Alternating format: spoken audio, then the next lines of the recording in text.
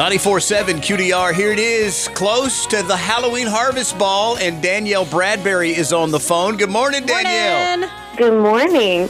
Season 4 winner of The Voice. She's going to join us Saturday night for the QDR Halloween Harvest Ball at the Lincoln Theater. It's going to be a fun time. Yeah. Yes. Yeah, I can't wait. Danielle, we are so excited about this. I don't know if you know all the details, but this is our girl power show. We've got you, we've got Claire Dunn, and we've got Runaway June. Is that not going to be amazing? Yeah. Oh, that's going to be so fun. I love all those girls. Oh, yeah? Have you thought about what you're going to wear Saturday night? I'm thinking about it. I still haven't really picked out anything, so we'll see. It'll be a surprise. So I think there's a really cool community of girls in Nashville, like all supporting each other and cheering each other on. That's got to be so cool to be a part of that. Oh, definitely. I'm very lucky to be a part of something so powerful, especially right now that's happening. And I mean, the other night there's the CMT Artist of the Year, and it was based around women, and it was, again, one powerful night. And so I'm very lucky. I'm very blessed. Absolutely. And love the new song with Thomas Rhett, Goodbye Summer. Thank you. How did that come to be? You know, it was originally Thomas Rhett's song. I was very lucky that he thought of me.